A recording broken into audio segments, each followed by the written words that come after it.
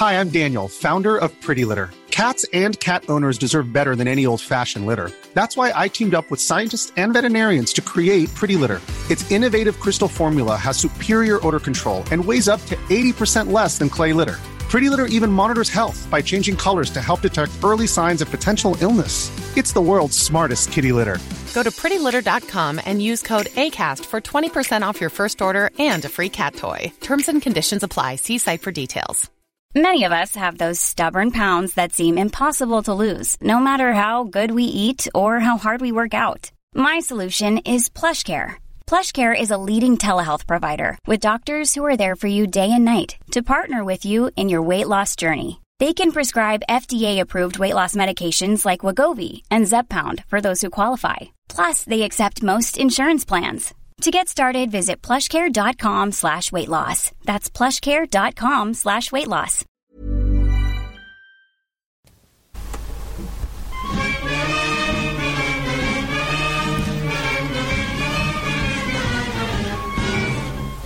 Hello, Egg Chasers. It's the Egg Chasers Rugby Podcast, a podcast about rugby that doesn't take itself or the game too seriously. Back here in the Rugby Dungeon, as we are, 52 weeks of the year.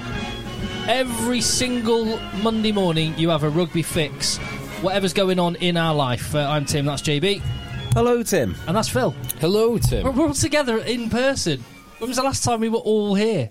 It's been a little while. A few weeks, What happened last week? Where were we last week? I was camping. I was in Edinburgh. You very belatedly told us you were at a wedding. We were going to get usual time. On the day before. Oh, yeah, by the way, tomorrow I'm at a wedding. Well, I didn't expect... I got my diary wrong. Who has a wedding on Sundays? Anyway. It's a fair point. Selfish. I've got a wedding on a Friday. Who does that? Selfish. Very selfish. Friday's all right, but Sunday, I didn't even know they let you do that. No, I mean... Was it religious? Was it in a church? It was not in the church. No, it can't be. I mean, our Lord and Saviour Jesus would not be happy about this. No, quite. So, anyway. How is everyone? We all okay? Very good. JB, I must say, I said it to you earlier today, you look magnificent. Stop it, Phil. In your, your orange woolen... Is it cashmere polo? I don't know what it is. I got it from TK Maxx. It's a fantastic fit on you as well. And it is. May I add, you're in fantastic shape as well. You're looking good. I spent all week eating too many calories, but I've also spent all week kayak fishing, which is tough work. Which catch? Yeah. Lots of mackerel, a large bull huss, got a smooth hound. What's a bull huss? Bull huss is, I think you call it a nurse... cats. It's basically a dogfish. Nurse hound. Nurse hound. That's known as a large spotted dogfish.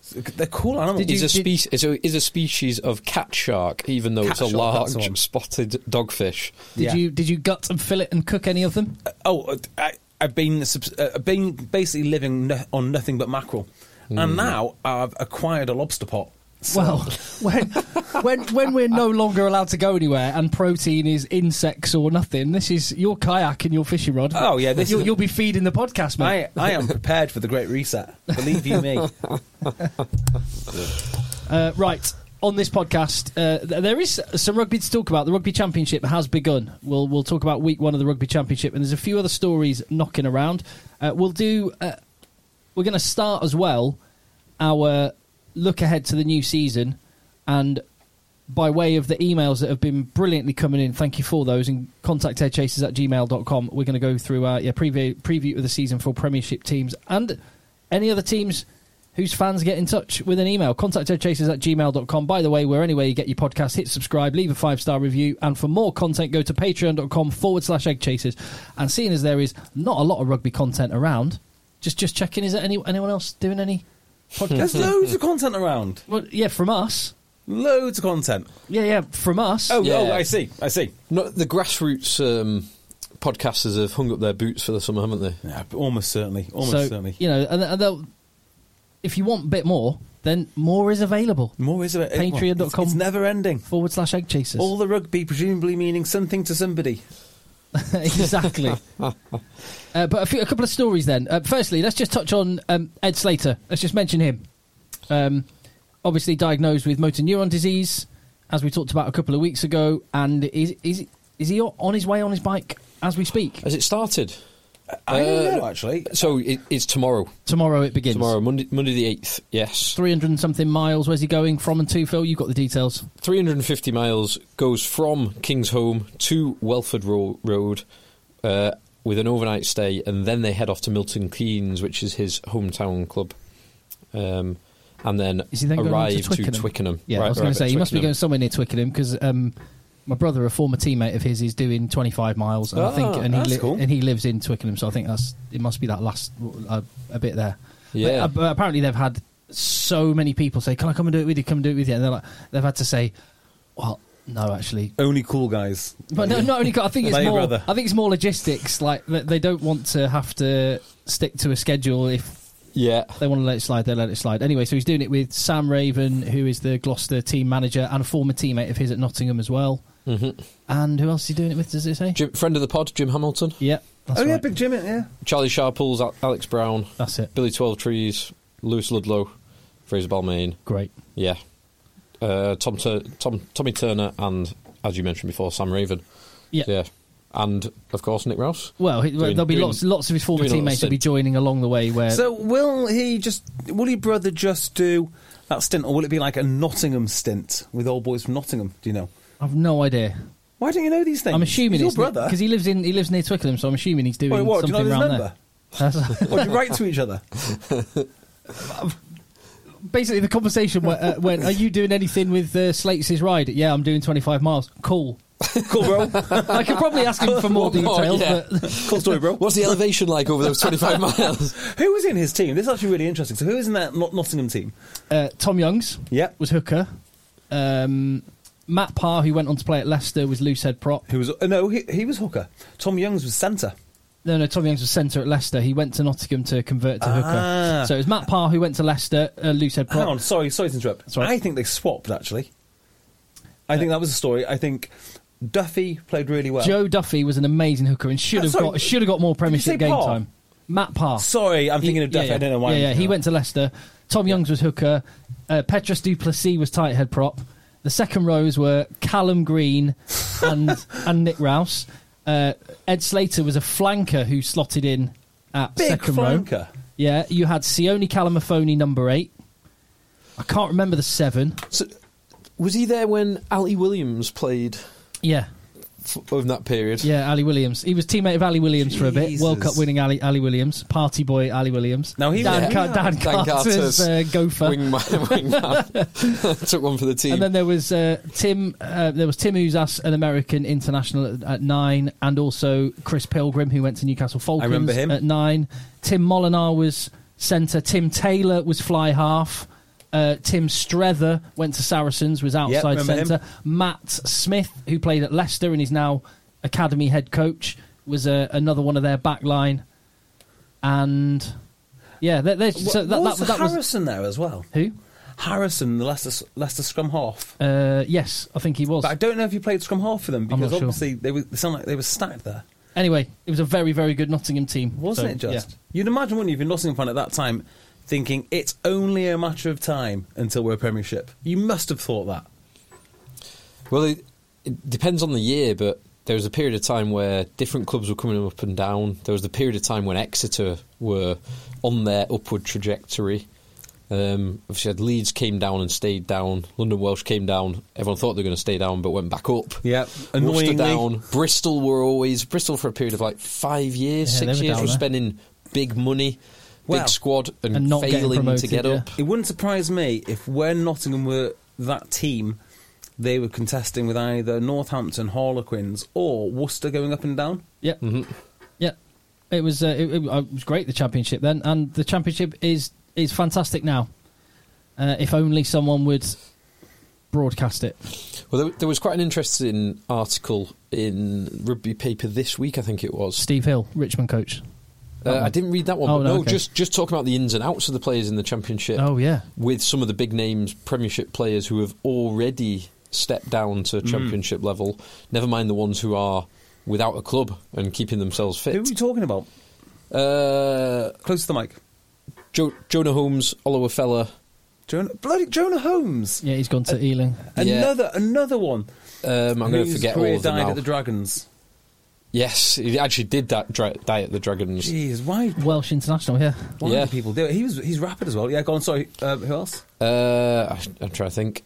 Oh, lots. There was yeah. I can't Dan remember. Lancaster's gone, but there was others as well. Dan Lancaster's at Ealing as well, isn't he? Yeah, gone to Ealing.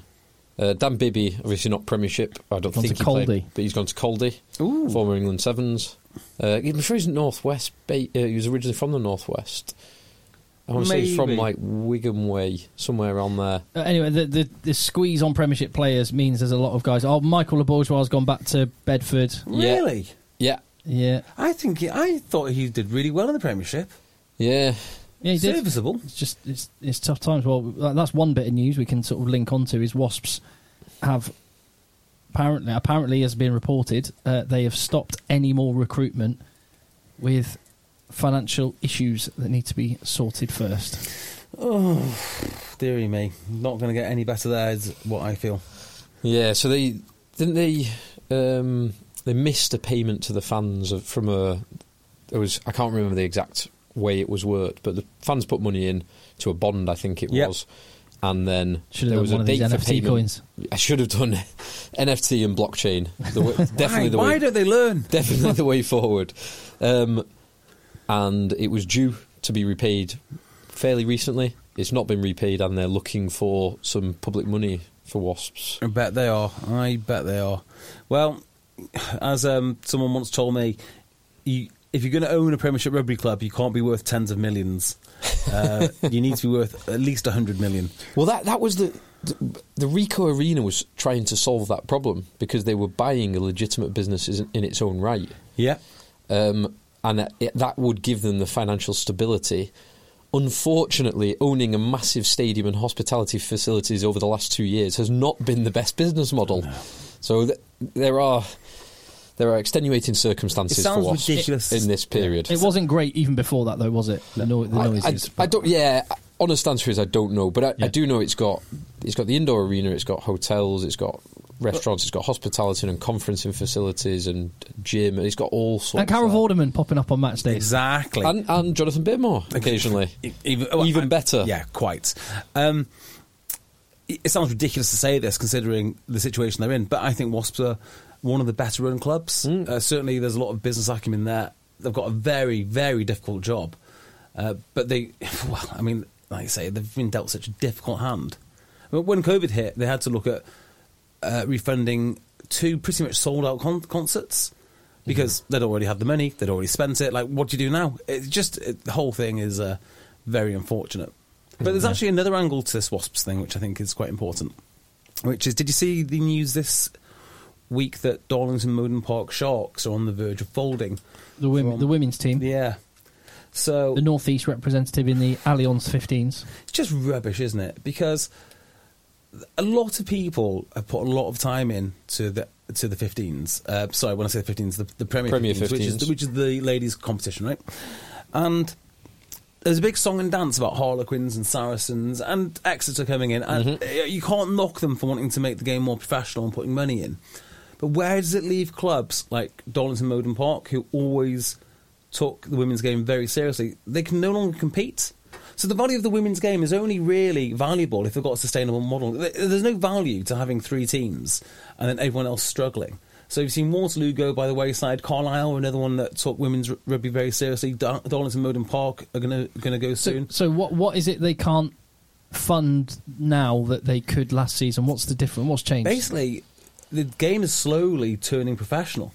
Or so, one third of the teams, or whatever the ratio is. Some of the teams are turning professional, which creates massive disparity within the league. Yeah, so if you're Harlequins... And if they didn't stump up the money, then there would be a drain of your players away to other places. So even Sale Sharks are putting money into even things like paying the coaches. I think if you're going to pay money to your squad, a coach is the best way to do it.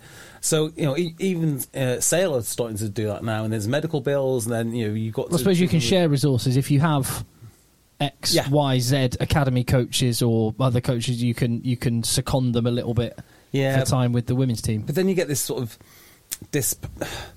That's more difficult for Darlington Moden Park, is what I'm saying. Very much so. And if you think about the pressures on Harlequins, I mean, you have Marcus Smith showing up in a £300,000 with a £300,000 contract and the rest of it, driving his Mercedes, and next to it Maserati. Maserati. Oh, no, it's not Maserati anymore. No. What? Have they got rid of those spaces? What's the sponsorship with? What car? They did Is it Audi or something?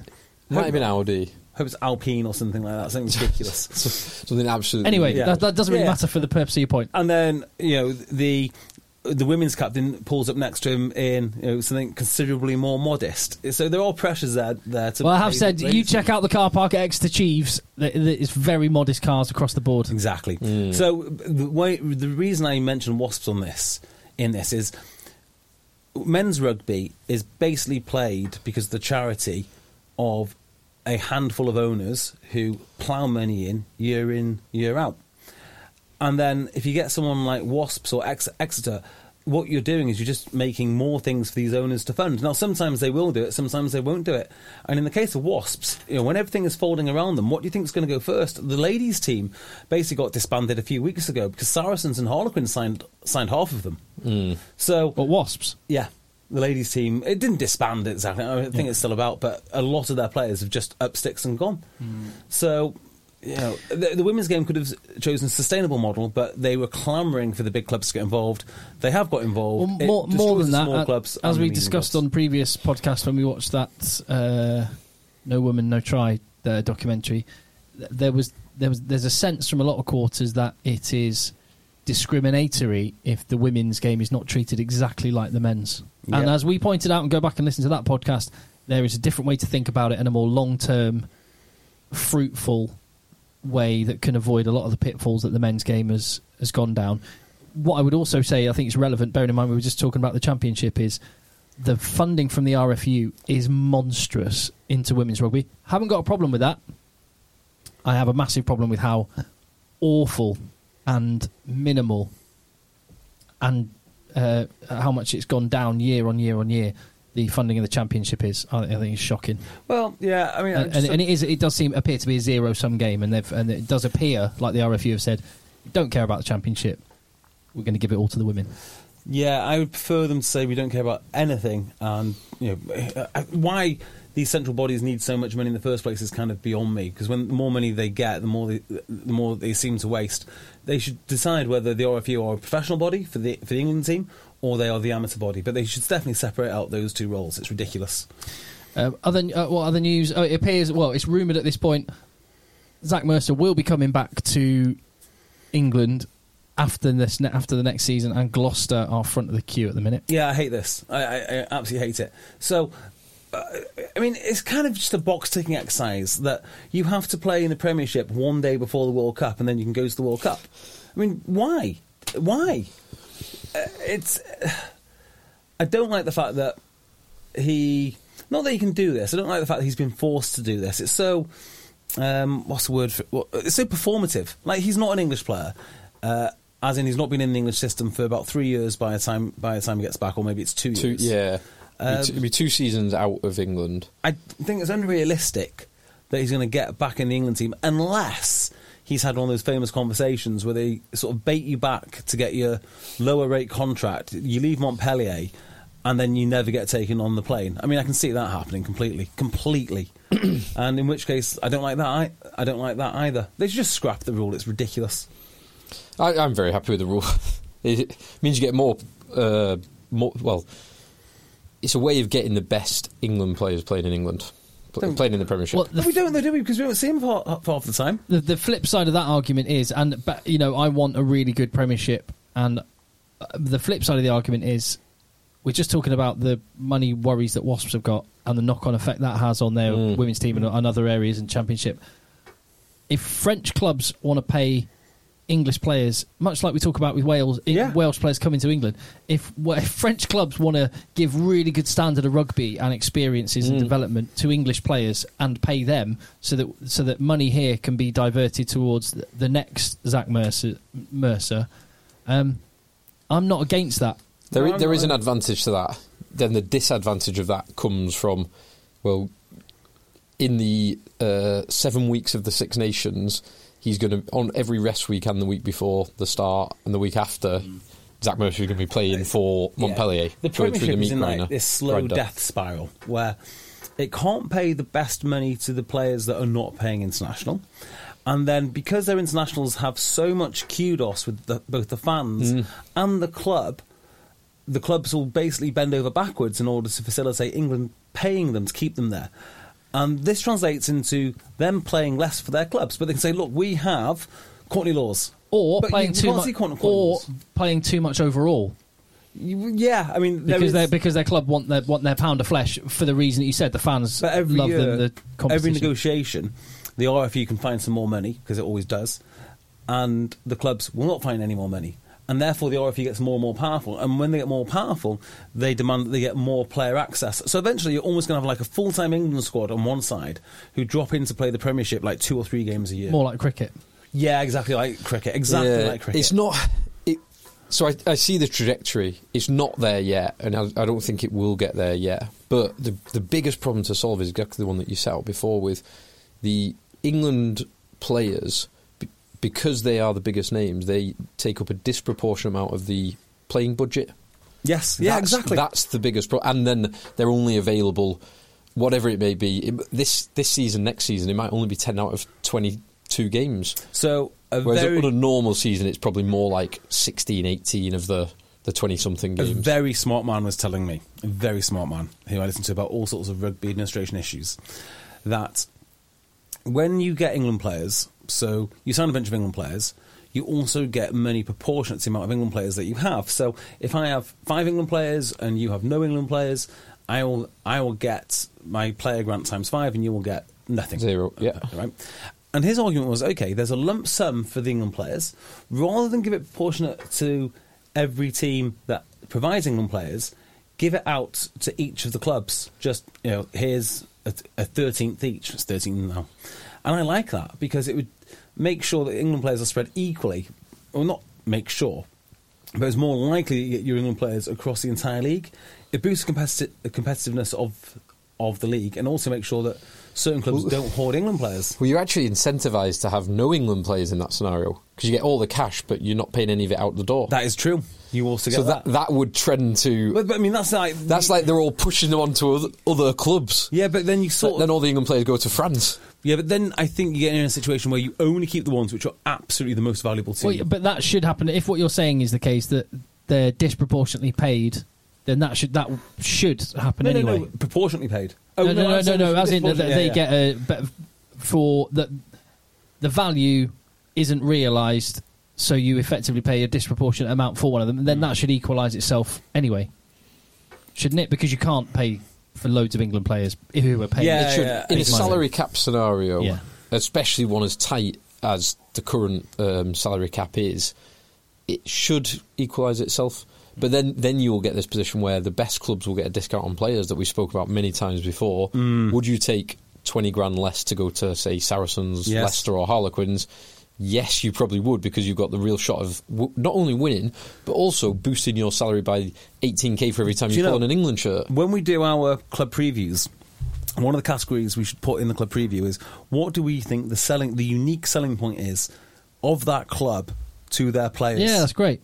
So, why go to Bath? Thermae Spa? Yeah. 100%. Farley House. It's not... Thermae Spa's all right. It's not... It's class. It's all right. Is it Thermae? It's not as good as... Thermae, it's not as good as the Marriott Bonvoy Edinburgh Spa. Oh, yeah. Tell me more about this. How do you know about that? Sorry, how would you say it? No, as in Thermae's a brand. Yeah. As in, it's not... Is it that brand? No, it's not that. But it's not that brand. It's not that brand. Is it not? But the brand that there is one Thermae Spa that you guys went to in Romania, in Bucharest. Yes. And that was amazing. Do you know where the second one in Europe is going to be? Is it Trafford Park? Yes, it is. And I know someone on the PR team, so I'll get us in. But it's not opening for about 3 years. No, but it looks amazing. Didn't they announce that during COVID? Yes. Yeah. And now they're announcing what? They're going to heat billions of gallons of water during a gas crisis.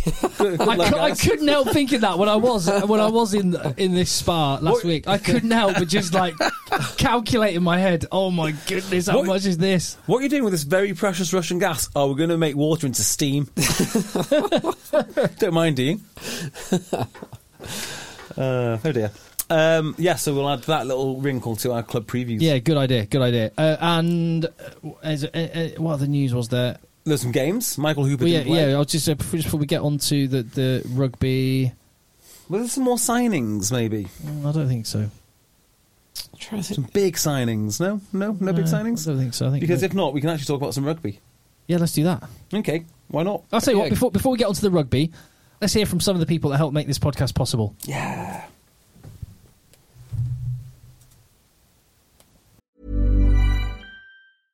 Ready to pop the question? The jewelers at BlueNile.com have got sparkle down to a science with beautiful lab-grown diamonds worthy of your most brilliant moments. Their lab-grown diamonds are independently graded and guaranteed identical to natural diamonds, and they're ready to ship to your door. Go to BlueNile.com and use promo code LISTEN to get $50 off your purchase of $500 or more. That's code LISTEN at BlueNile.com for $50 off. BlueNile.com, code LISTEN. One size fits all seems like a good idea for clothes until you try them on. Same goes for healthcare. That's why United Healthcare offers flexible, budget-friendly coverage for medical, vision, dental, and more. Learn more at uh1.com. What a wonderful sponsor. Oh, great. Well, absolutely great. Some of the best. Right, the Rugby Championship has begun. And so before we talk about the game, if you haven't heard the score, let me just say what Ian Foster said in the wake of the match between South Africa and New Zealand. Ian Foster said it was New Zealand's best performance of the year. Maybe? Now, Phil, what was the score? It was 26-10 to South Africa. So I'm surprised Ian Foster's even doing media, because last time they lost, he didn't do it for a week. Not allowed out of his box. No. I would put him straight back in his box. It was not the best performance. I mean, they've only played 4 games. They've lost 3 of them. I think that's right. They've won the first one. Do you know they've lost 5 out of their last 6 games? Wow. Well, can I just make an argument for Ian Foster? He's going up against the All Blacks. How was he to know what game plan the All Blacks would come with? The Springboks. The Springboks. Hard to imagine. Hard to possibly conceive what South Africa would have pulled out of there. I couldn't do it. You just don't know what you're going to see with these guys, do you? I think he did appear to understand what was going to be coming his way. It's just that his game plan to try and combat it was awful. As far as I could tell, he just tried to go out the back and round the corner every time and just got munched. Yeah, that'll work. Against that rush defence. Yeah. But also, so this was a great example of where almost teamwork on the South African side and lack of cohesion and teamwork on the New Zealand side. And nothing highlights that better. JB, one of your favourite things, kick chases. Yeah. Oh, kick chases. The kick chase from South Africa was aligned, consistent, together and brutal. And it was meandering and all over the place from the All Blacks. If you just look at those two, if you picked 10 kick chases from each team and nothing else, if I showed you the clip of those 10 from each team and nothing else for the whole game, you would say South Africa have won this by 2 scores, at least 2 scores. A kick chase, and they amazing, did. And they did. I'm convinced that kick chase is going to go the way of the latch soon, because it's getting so effective and it's making average players brilliant.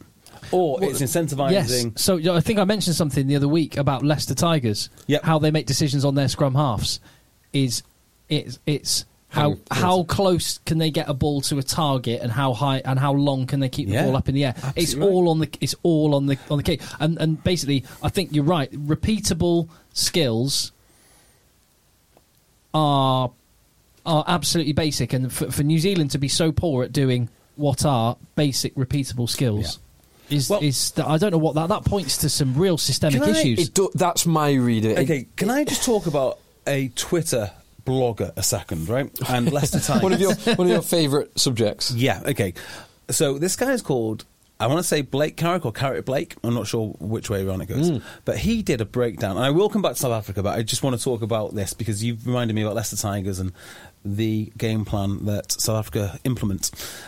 He did a breakdown of Leicester Tigers' attack, and I found it absolutely fascinating. So if you want to read it, I'm very sceptical about the analysis seen on Twitter. Yeah, because there's a lot of Monday morning quarterback, and they sort of look at what happened and then just draw arrows about what happened. And I was like, Carrick Blake is good.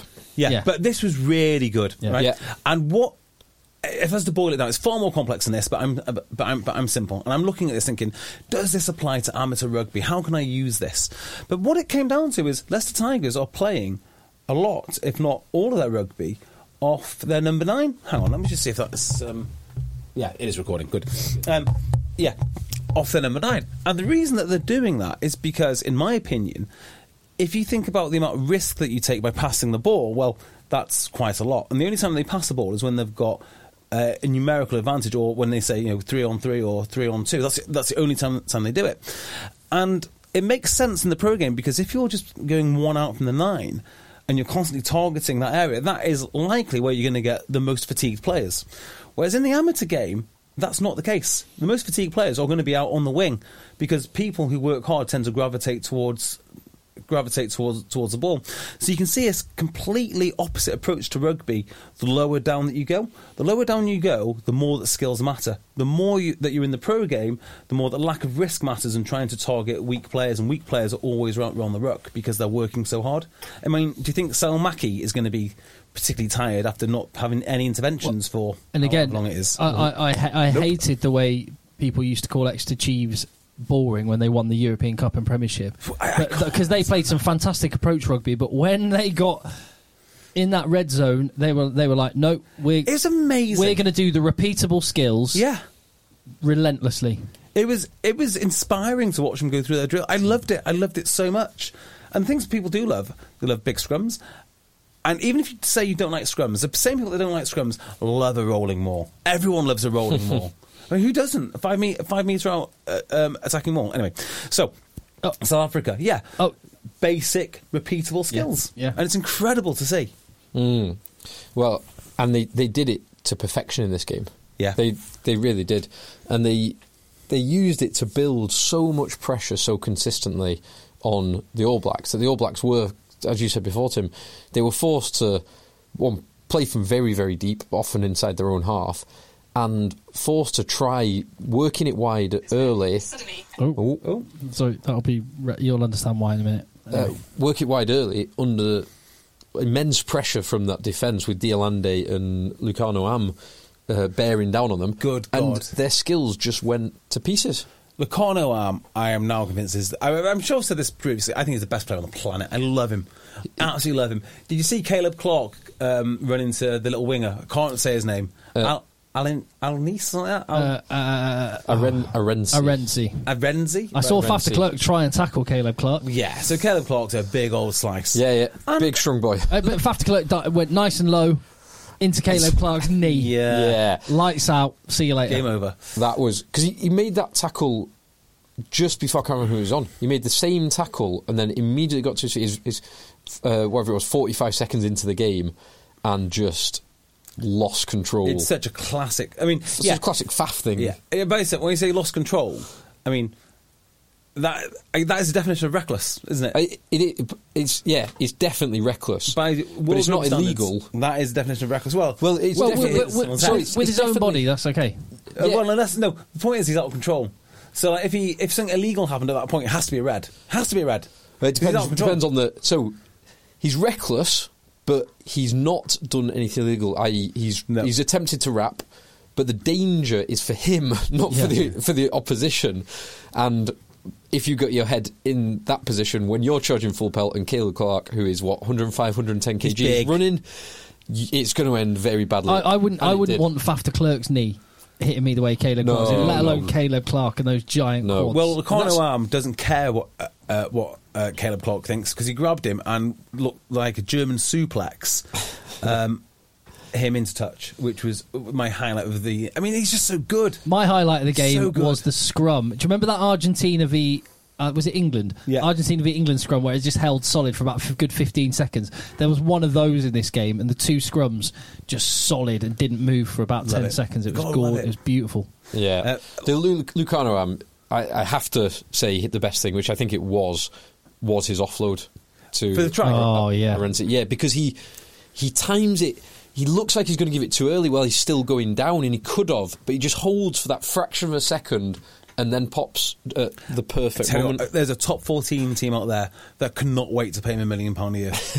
I mean, they just can't wait. He's perfect. He is perfect. He's in Japan at the moment, isn't he? Got no idea, but he needs even more money. Yeah, because he was playing in the Pro 14 though, wasn't he?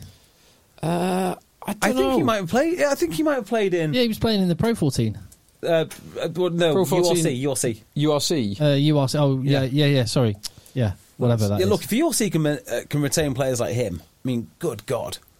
So he's only played in South Africa, except for holidays in Japan. Kobelco Kobe Steelers in Japan, according to his Wikipedia page, which could be wrong. Yeah.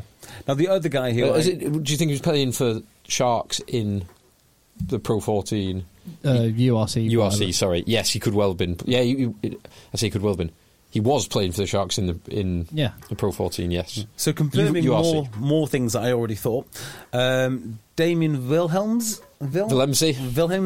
I think, is the most talented player in the box backline. I think he can just do everything. Maybe Villy LaRue would push him close as well. It's frightening. They've got those they're very options. similar in a lot of ways. I think Villy LaRue is now, I won't say bench fodder, but I think Wilhelmsey is, as we've seen in this game, I think he's the number one. Yeah, now. I mean, it's mad that Wilhelmsey was at Saracens as cover. Yeah, I know, and didn't really do anything. He does so many things. He is very similar to LaRue, actually. He's second pair of hands, kicks, plays fullback, plays wing, can play 10 on occasions. I'm not sure Willie LaRue would have got Caleb Clark in the corner. No, that is true. I love that. That was a great tackle. Even though they still scored. He spins around, but then he tries to make the second tackle on Shannon Frizzell. Yeah. So that was incredible. And other things we already knew, I wonder if you're going to say Malcolm Marks is large and hard. Very large. He had a great game. Deserved man of the match. His work around the breakdown. Yeah. You just can't move him. Yeah. So Pollard looks exactly as limited as I thought Pollard was. But it works. I was watching good backup 12 for Leicester. I was watching this game thinking, I mean, if Borthwick wants a simple, repeatable game plan, if you lose two of your star players, which they have done in Genge and Ford, and you want rugby by numbers, Pollard's your man. Yeah, he absolutely is. He absolutely is. This is the perfect team for him, and he played the perfect. He couldn't have, in this scenario, he couldn't have done anything more. What more would you want from him than doing exactly what he did? Look, this isn't groundbreaking analysis on Pollard, but I was looking at him the other day. He's a well-proportioned man. Yeah. So, for someone who's 6'2", and you want to look like you want to be the perfect man, Pollard's not far off it. He's not far off. And if you want to be 6'4" and looking like the perfect man, I assume he's 6'4" because he looks like this. He looks that height. Marcus Kremer, those two guys might be the two most well-proportioned men in all of rugby. They look phenomenal. Marcus Kremer is a well-proportioned, good-looking man. You would stand aside if in the barbarian days he came to your village and came to your hut. You'd stand aside and here's some corn. He's listed. Do you know what height he's listed? I bet he's only 6'2". Andre Pollard. He's 6'4". No, Marcus Kremer. Marcus Kremer, I would go 6'3". What do you reckon, JB? I'd say 6'4", but I bet you're going to say 6'2" or something now. He's listed at 115 kg, just over 18 stone. 6'7". No, what? Really? That's his. He's not. Let me have a look at his Stade Francais. I know 6'7" men when I see them. Yeah, that doesn't sound right. That. And plus, 115 kg at 6'7" is not large. Not thick set. On ESPN, he's also listed at 6'7". Maybe he is 6'7". I want to try and get his Stade Francais. Charles Olivon is 6'7". Yeah, and I've never stood next to Marcus Kremer. I've stood next to Charles Olivon, and he's. I mean, there you go. That might be a Jerome Kane still, because that would be my shout for the perfect man. Would be Charles Olivon. What an incredibly handsome and large man. Well, of the men, no. Interestingly, that is interesting. His Stade Francais has him at 116 kg. And 1.95 m, which would put him at 6'5", not 6'7". Okay, 6'5", yeah. I think that is more likely. There you go. Yeah. So I'd give. You can't measure him on a hard surface in studs. That's what they've done. Yeah. So I would go if I was going to choose, like you did there, Tim. I'd have to go with Jerome Kano. What a fearsome-looking specimen. Or, I tell you another one, is Victor Vito. Victor Vito he's handsome as well. Looks awesome, in fact. Because he's athletic as well. Very, very fantastic-looking fellow. So, those are the guys you want to sign up for your marketing campaigns. If you want to market a product, get one of those 4 lads. Absolutely. Where does Marcus Kremer play? Stade Francais, did you say? Stade Francais, yeah. He was at Jaguares for a bit until they were... Well, they're not quite disbanded, are they? But they play in the South American rugby competition with the Uruguayan and Chilean club teams. It's not ideal what's going on there. Is it like, in the way that there's a Six Nations B, the Rugby Europe Championship, is there a second tier of the Rugby Championship now with South American teams or North and South America? Or they do a South America tournament which has an Argentine select and then Brazil, Chile, Uruguay, and probably a couple of others. Do you know, possibly even more than USA, which I'm so excited for the World Cup in USA, but probably even more than that. I think Argentina should have been ahead of them in the queue. Yeah, I agree. I mean, they've got the stadiums, they've got infrastructure, they've got a lot of things you need for a World Cup. Big country, big population. Red wine and steak after a game. Little bit politically sensitive over there, though, isn't it? A little Is bit it? kind of. Where isn't in the world at the moment? Yeah, that's true. It's third world. They've got like. I've got my issues with the UK right now. Yeah. It's third world over there, mate. It's like 13% inflation. It's not a place you want to go. Isn't that what the Bank of England said? Ours will be by October. Yes, it is. Yes, it is. Do you know what? At least. When I was, this is just. I'm sorry. Let's not get off track. But these are just numbers. But when you actually sit down and realise what that means, it's like that means in the next 12 months, nearly 2 months' money, you're just burning. Yeah, you're going to work for like 7 weeks of your work in the next year.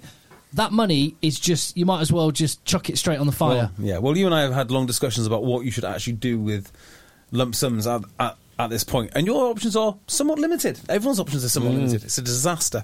Anyway, do you find it a little bit strange? Not strange. It's strange, maybe encouraging for the Springboks, maybe strange for the Springboks, I don't know. But their team seems remarkably consistent from the team that won the World Cup. Yes. I mean, it's amazing, actually. So maybe COVID's got something to do with this, because South Africa didn't put a team out for God knows how long. But read the names. Mostart, Thiago, Etzebeth, Malherbe. Yeah, Peter Steph Toy's back now. Yeah. They all played in the World Cup final. There's a handful. The back line would have been the same, I think. Faf, Pollard, so Willemse's come in and Villiers dropped, but if Cheslin Colby was fit, not with a broken jaw, he would have been starting. So it would have just been the one switch at fullback, and it would be the same. That is quite amazing. You're right. Line. 3 years on now. I think this team it would be amazing if they get to a World Cup final. How many repeaters they're going to have? Yeah, that would be incredible. Actually, where is Francois Steyn? Are you still playing? I think not another. I think I could be wrong on this. I think he was at the Cheetahs, Bloemfontein. He definitely played last year for Springboks. I think he was Cheetahs. I could be wrong on that. Let's see where his notoriously inaccurate Wikipedia page. I'll tell you what. While you're doing that, I got a message from friend of the pod, James, who formerly of World Rugby. Oh yeah, James. Oh yes, lovely man. And he sent us a link to another example of firstly brilliant BBC journalism, but more importantly, another literally. Here, listen to this one. That's who was foreign secretary at the time, Dominic Raab. Oh, sorry. I listen to my podcast fast so I can get more done. Do you? Yeah. You psychopath. Hold on. Loads of whom were made aware of that formal complaint. Now, sort of fast forward the process of this, we broke that story on the Monday night on the 10 o'clock news, and I mean, my phone literally blew up. I mean, I know. What? Is she okay?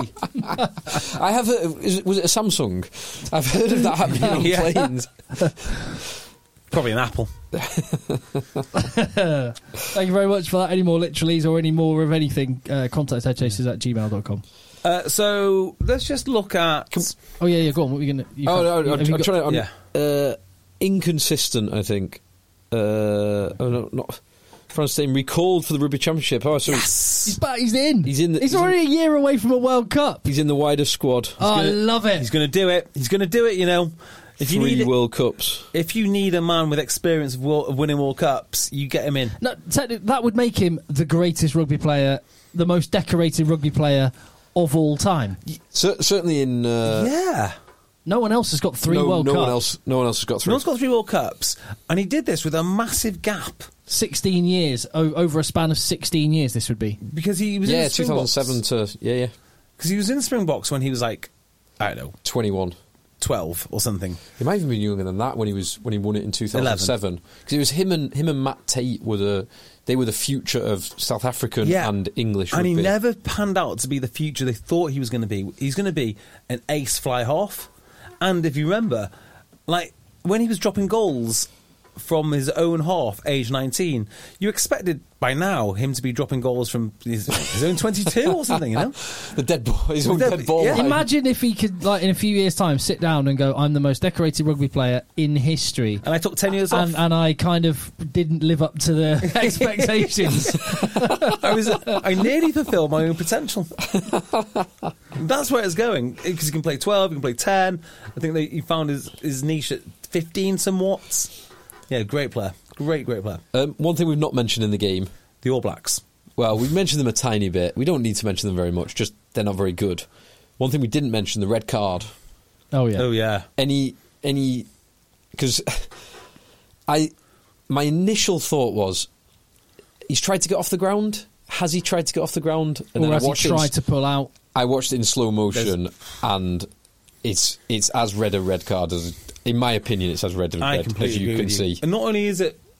I watched it a few times thinking, something's gone on here. Nobody runs into a player in the air like that. That hard. He seems to have... like, it's a shoulder charge at full pelt. Now, I think he's trying to protect himself, but he didn't. He protected himself by kind of wrapping his arms around himself, not by slowing down or getting out of the way. Yeah, I can't reconcile what he did with what I know about rugby. It doesn't make any sense. He sort of bound into it as well, and he's so good at kick tricks. It's not like he's bad at it. He must have just horribly missed time. Just a mistime. It is, it's just a mistime, no intent, but it was a horrible, and Bowden Barrett falling from that height onto his head neck area. Right on the back of his neck. Yeah, that looked really ugly. And now, he didn't mean to. I actually think he was trying to kind of pull out or trying to get out the way. You could see the way he was... Yeah, he's turning his hands, putting his hands up. Protects himself. But that was the only action he did take. I know. Just really badly misjudged. I was laughing because it reminds me of But it's hard. It reminds me of the man this week who tried to protect himself with a small child. Oh my word, that was incredible. The Commonwealth Games in the Velodrome. Yeah. That was... It was like a little... That moment, I've seen the stills. That moment was a little pastiche of 21st century manliness right there. I mean, you had a big crash. One bike went up the edge of the velodrome and into the crowd, and a man is pulling a face like he's sucking a lemon and holding his daughter out in front of him to protect as a shield. Him.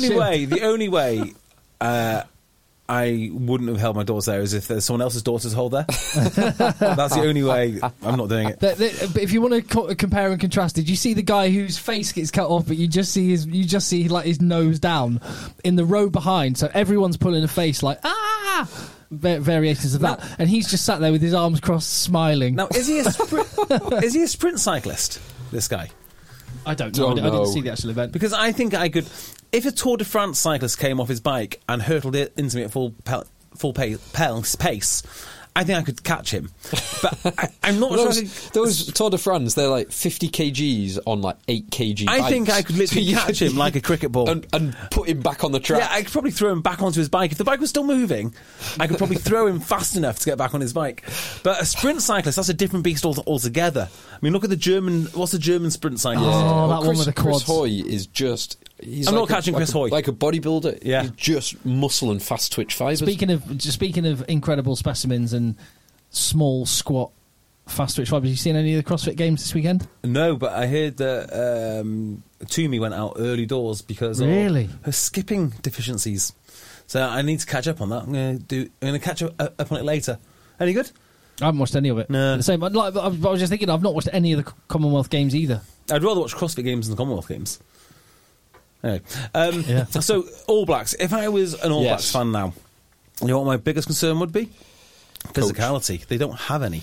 Well, so I didn't think their physicality was that bad. The big problem was scrums for me, and you two will probably have a totally different take on this. Scrums was a big problem, and their positional kicking was a big problem. They were my two biggest worries. Yeah. And then, because of those two things, they were forced to have to play from deep in their own half, which they did occasionally, exceptionally, like the Beauden Barrett break from his own try line. That was more from just a freak break, not anything, not anything it wasn't manufactured. Yeah. Exactly, yeah. They become reliant on the pure talent of their individuals, which they have, but you can't rely on that consistently against the Springboks because they are so good defensively. Well, looking at the team now, I didn't even realise Scott Barrett was playing, actually. I just realised he was. I thought they missed Retallick. Retallick is a big miss. Yeah. Audie Surveyor reminds me of a certain Premiership player. Now, I've already said, in a good way,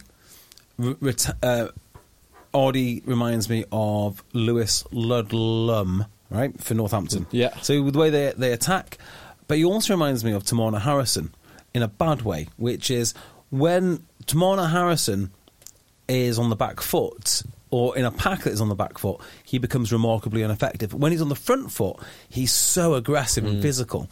And that's what we saw with Surveyor this weekend. He's running at walls, but he just can't get anywhere because he's basically their primary ball carrier now. I think when they brought on Frizzell, that really helped him out. Frizzell has to start next game.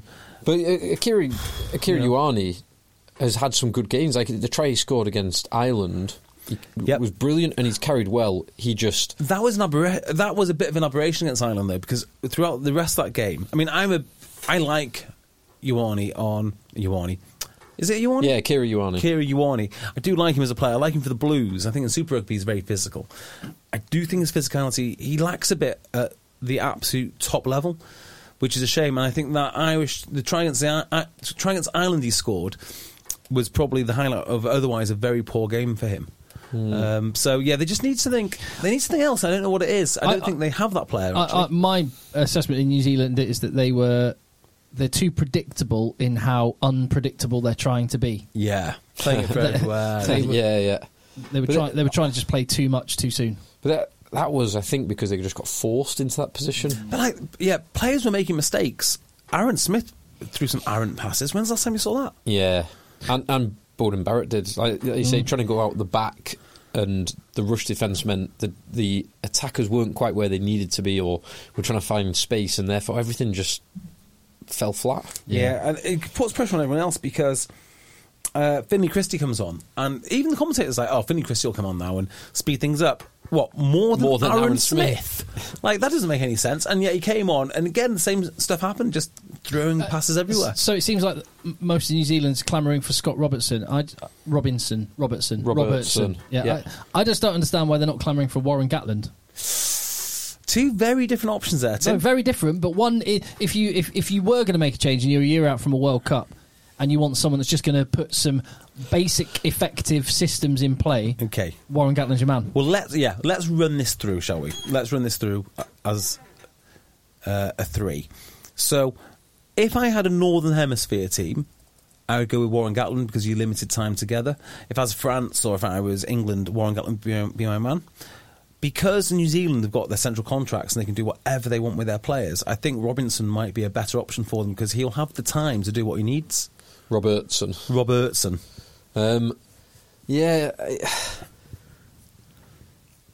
unproven at international level. Obviously, he hasn't had it. That's what I'm saying. Yeah, I completely agree. Right. He's also beloved by the New Zealand public, and I don't think Gatland is even remotely. Yeah, I'd agree with that. They don't understand what they've got then. Yeah, well, I think that's also true because I think by appointing Gatland, they're kind of saying, we were wrong. We were wrong all along. Like, this guy who plays the ultimate Northern Hemisphere rugby is who we want to lead our national team.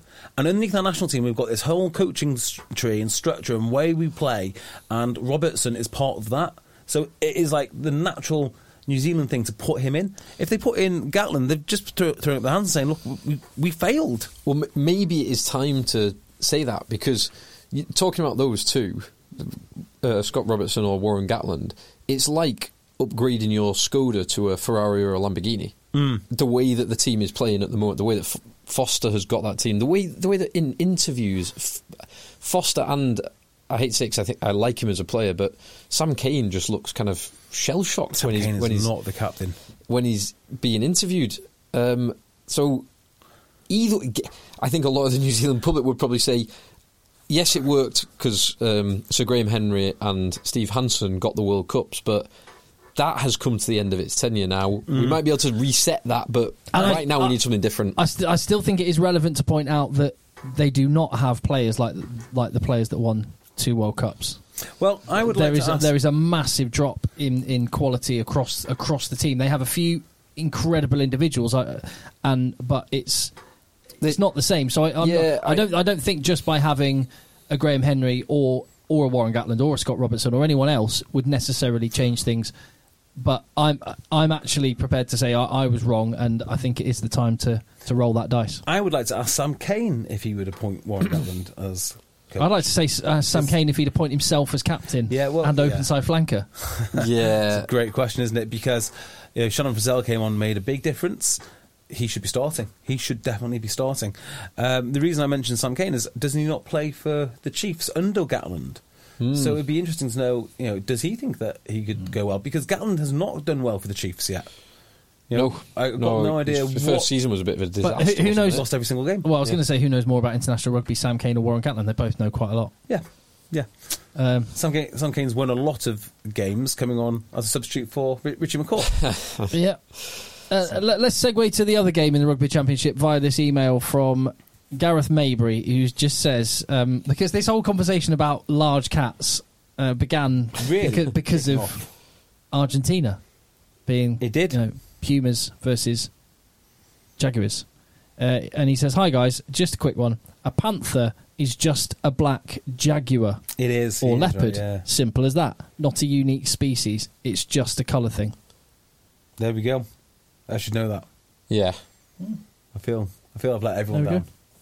And Michael Hooper didn't play in this one. Do you want to talk about? What did you? I mean, so what was the reason? He just basically said he's not in the right state to play, and so he went home. Right mindset was the phrase. Now, we don't know what that means. What it could mean anything. It could mean anything. It could mean family. Could mean he's having a break. Could mean he's having a breakup. Could be an underlying health issue. Could be a family member. Who knows? It's not our business. He didn't want to play. Fine. No. I will add this though. I don't like the focus on him and lauding him as being brave for saying he doesn't want to play. I respect it, and I think it's the right decision. If he feels he can't play, he can't play. Well, it goes for anyone. Yeah, but I don't recognise it as being brave as I recognise bravery. And I would have liked the conversation in rugby circles to be about who is replacing him and what a opportunity it is for those players, because nothing excites me more about international rugby than the next man up. But people don't care about the actual story. They care about the agenda that they already had that they want to push. So that just fit nicely into that, so they could use it as a... Yeah, I don't necessarily think it's a bad agenda either. No, not a bad one at all. No, it's not like a malicious thing, but I just don't think it's brave. As simple as that. Are you okay? Don't think he's a hero for it. No. Are you okay? No, I'm going home. All right, and see you later. No, I just mean it was that. Are you okay? Asked them twice. No. Are you really okay? I told you. My favourite thing at the moment is mental first aiders. So obviously you've got first aiders, and their job is very obvious because you're on the floor and you can't breathe, so off you go.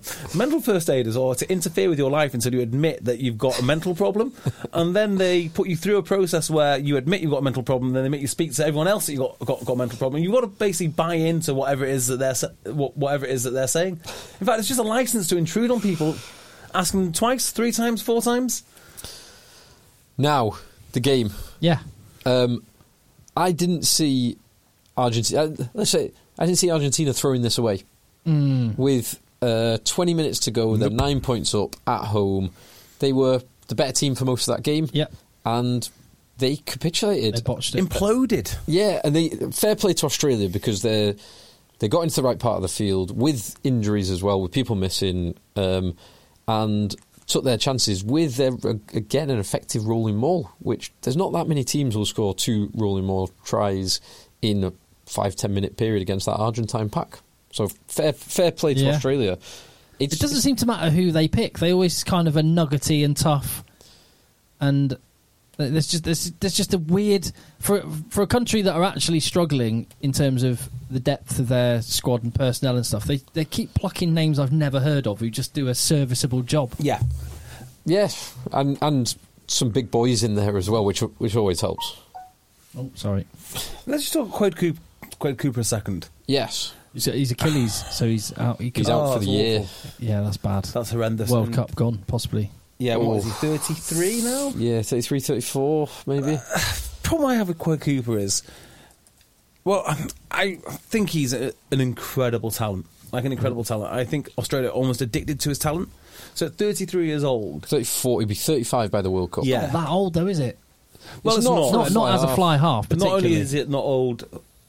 for a professional athlete now who looks after himself, it's particularly not old for Quade Cooper, who looks after himself immensely. Like, the guy's in incredible shape. So I'm not really bothered about his age. But I just think that they're just addicted to him because he can do things that others can't, and he's a bit of a get-out-of-jail-free card. So he's been... Where's he been? He's been Rebels, he's been Reds, he's been to Toulon. He's been almost everywhere. Didn't they treat him like... Has the country given him citizenship yet? I've got no idea. I don't know. But they seem to be very intolerant towards him, and yet completely forgiving towards him at the same time. So at some point he's kicked out the squad, and then he's brought back in, and then they realise they've got no one else who even comes close to his talent. That's the crucial part, isn't it? Yeah, and they sort of go back and forth on him. I don't think he's doing them any favours now. I think it's got to a point where they should just move on. Well, yeah, now he's got an Achilles injury. Well, they've got their choice. But I think anyway. Previously, he was doing a good job for them. He's not holding them back. As you said, they don't really have anyone else. No, they don't. But then, who replaced him on the weekend? It was... name escapes me now. The fullback. Reece Hodge. Reece Hodge came on and replaced him. Now, I don't really know Reece Hodge as a 10. He's played a bit all over. I think he's played... I'm sure I've seen him in Super Rugby play 10, 12, 13, wing 15, and 15. Yeah. I think he's exactly what Sterling Mortlock, Mark II. Yeah, except I don't think Sterling Mortlock could even attempt to play 10. So having Reece Hodge there, it sort of steadied the ship a bit. It gave him much more direction. And I think for a large part, that's why they won this, because Reece Hodge was steering the ship home. Well, let's see how they line up in the next game. Just on the actual coverage, what did you make of the refreshing the coverage? I couldn't really hear it, so I was watching it on my phone. It was unique, I understand. Yeah, so I quite understand this. So Sky Sports for the South Africa New Zealand game took the South African coverage. Yeah. So I don't think Sky Sports spent a penny beyond just broadcasting the game from wherever the game was coming from. Yes, because the coverage started... I was expecting like half an hour of build-up, and the coverage started 10 minutes before, and it was basically in stadium watching the national anthems and then into the game. Yeah. I don't really care. I was grateful to have it. That's fine. Absolutely. But the choice with the Argentina-Australia game wasn't to take the Australia coverage, it was to take... And I don't even think it was no, it definitely wasn't the native Argentinian coverage. It was the English-speaking native Argentinian was that what it was? coverage. And I think it was coverage that was done for radio, which they used with the TV pictures. I believe so, because it definitely sounded like... It didn't sound like they were actually in the stadium. But they were English-speaking Argentinians, and fair play, their English is a lot better than my Spanish. But it did make for an interesting... couple of hours. So I've only watched the highlights of that, which had the Australian Sean Maloney and the usual Aussie comms on. So I've not had the pleasure of that, unfortunately. So I had the live, and then I watched it again with the Aussie comms, and the Aussie comms do make it a little bit more exciting. But it's an exciting game in its own right, to be fair. Yeah, it was a good game. So the commentators at the end of the Argentina-Australia game, basically. There was the confusion. They couldn't tell whether it was that a try or not. Oh, no, it looks like it's been given as a forward pass. Oh, no, they've given the try. Basically, at the end, the guy just went, Oh, I'm really tired. And that was basically the last thing he said, and then it was total silence until the man of the match interview began. Wow. Fantastic. It's worth pointing out at this point as well that Australia are missing a lot of players for the rest of the tournament. So Quade Cooper's one, Karevi's another one. Yeah. Whether Hooper comes back or not, I don't know. Yeah, who knows? But at this point, I'd move on anyway. Just in terms of bravery, and this is again, Michael Hooper's chosen not to play. That's fine. Good on him. Fair play. Whatever. Let's see. Exactly as you said. Let's see who fills in and how they get on. But I also just think every time I see Argentina play, it's worth reminding ourselves just what a horrendous schedule and challenge those guys had. Both like living and training in a hotel and then being away from home for months and months and months, having to be in quarantine in other countries. And their win against the All Blacks at the end of that period when they had months training in a bubble was just incredible. Yeah. That is one of the all-time great rugby wins. That's heroic. Dealing with that. And just to back up your point about the travelling and stuff, I think cricket players are notorious for losing it, really, is the best way to put it, because they spend so much time away from home. And so it does generally affect people. It really does. And with cricket as well, I think there's more on the individual. There's more pressure on the individual. Yeah. Particularly if you're a batsman, the pressure on the individual is phenomenally great. I'm pretty sure they go out of their way now, don't they, to make sure families come out at a certain time, and there's a lot more support in cricket than there used to be because it was so brutal. Yeah. You just go on tour for half a year and get hammered most of it, except for if you're standing in a field looking for a ball. I mean, I've got less sympathy when they're going, it's so tight, I'm going to India for 6 weeks to go and earn £500,000. They're well compensated if they play in the IPL.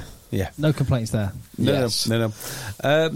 Australia, I think they're looking okay. You know, I mean they're losing a lot of players, but they've got a bit of a tougher core than I originally thought that they had. Yeah, I said it when they played against England. I thought they were quite an impressive team because they almost in every game they were dropping like flies. By the way, against England, I said they were one of the worst international teams, if not the worst Tier 1 international team. I just think this win showed a little bit more grit. That's what I wanted to say. The player that I love and I think is developing into a true world superstar is Tom Wright. So it's going to be interesting because I was reading a little bit about him. He played a lot of age grade rugby at 10, apparently. Really? So he can play across the back line. He's obviously played wing for the Brumbies, played fullback in this game. Be interested to see how. Now that's not uncommon. We just spoke about Reece Hodge, who's one of many. Well, it's many not unusual for Australia. Not unusual for Australians. It could be Curtly Beale. It could be Curtly Beale. It could be Hunter Paisami. Yeah.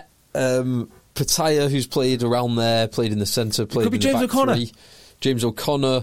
What was it? Berwick Barnes as a classic of the genre. Get me Berwick Barnes on the phone. I bet he's still only about 32, Berwick Barnes. Oh, there's so many that have played multiple. Elton Flatley. Get me Elton Flatley on the phone. Yeah. Phenomenal depth of these boys.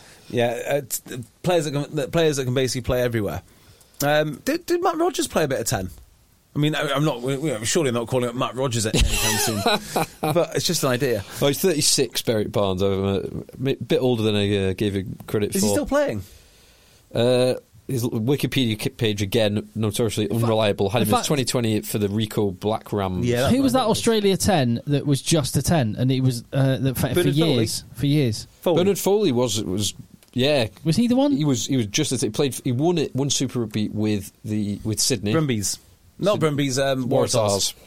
And he's only. I just looked him up before. Actually, he's only 32 and played in Japan. Of course, he is making some. So he was a bit of an anomaly, only a 10, just a 10. Pretty much, yeah. Pretty much exclusively a 10. He was he had the stature of. Yeah, he had the stature of Ryan Lamb, but sort of the game control of Owen Farrell. That was the sort of guy. That's the kind of guy he was. Yeah, that's not a bad comparison. Yeah. Tom Wright, I think, is brilliant. Yep. And he also plays on the edge of legality, like right on the edge. So I don't know if you've noticed, he scored a nice little 1-2 against England. And he had a bit of backwards and a bit of chopsy with Freddie Stewart.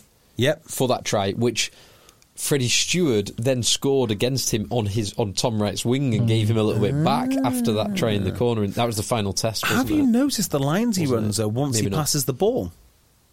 So he passes the ball, and I'll need to watch England try, but certainly he didn't get a try this time around, but they made some serious yardage. He passes the ball and he runs almost like ahead of the ball carrier, but not so far ahead he can't drop back to receive the ball. Almost like a blocking line. So, okay, the line he's running is exactly the right line he needs to be to score a try should he receive it. He runs slightly ahead. It makes the covering defence really hard to get onto the ball carrier, and then he drops back to receive it. I thought that's really smart, and I'm sure it's illegal. It looks like he's almost. You can't stay ahead. You can't actively stay ahead of the ball carrier, can you? Because you're in an offside position. You've got to retreat. You can stay ahead, but you just can't. Yeah, I don't think there is an offside, is there? Prevent a tackle as a result. I mean, you can't catch the ball from a kick. Because you'd be offside. You are in an offside position if you're ahead of the ball. Yeah, but the ball either goes flat or backwards, doesn't it? It doesn't matter where you are in relation to the ball. Because if the ball went forward and you picked it up, you'd be offside. You'd be offside, but if you're in an offside position, there's an onus on you to retreat to an onside position. Yeah, so he's fractionally. So you should. Well, you'd never get. Unless you did something illegal, I'm sure the laws as written would be if you're in an offside position, you've got to make every effort to retreat. So you can't then just run ahead of the ball. Yeah, so he's not massively ahead. I mean, you're talking fractionally. And of course, the closer he gets to the man that he passed the ball to, the more protection he's giving him.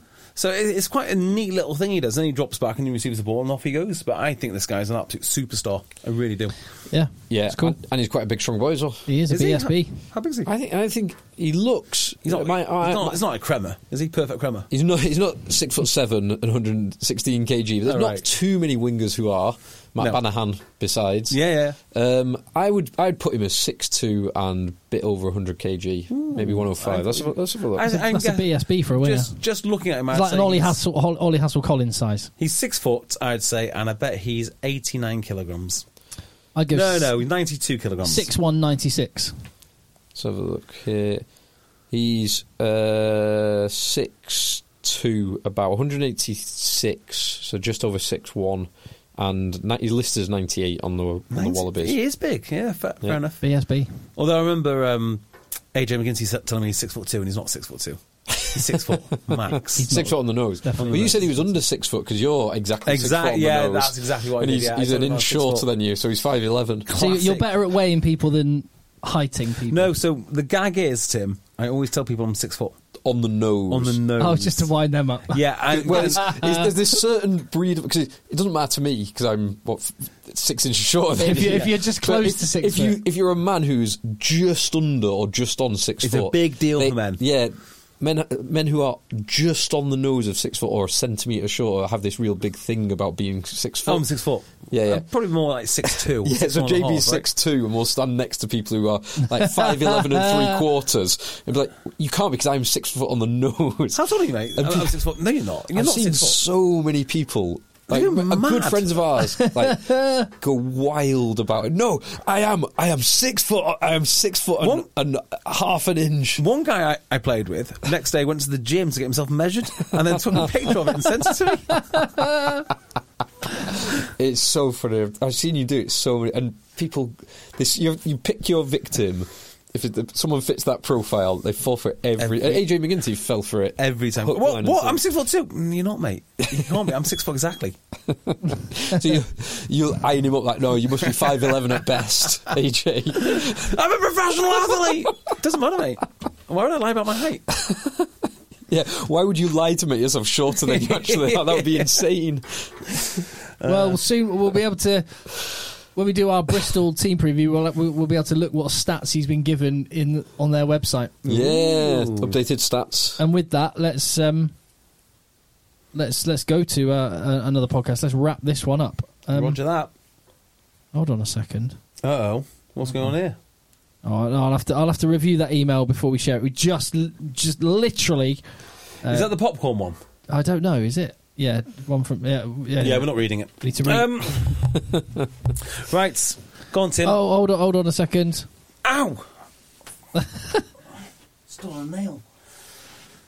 Go on, Tim. Wrap this up. Okay, hold on. I'm just checking I haven't missed anything. Oh, I can do. We got another podcast, so I can do it. Right, there's another one in your feed. Hit subscribe, leave a 5-star review. Go to patreon.com/eggchasers for more content. Email us contact@eggchasers@gmail.com and let the boys play. Hey, it's Danny Pellegrino from Everything Iconic.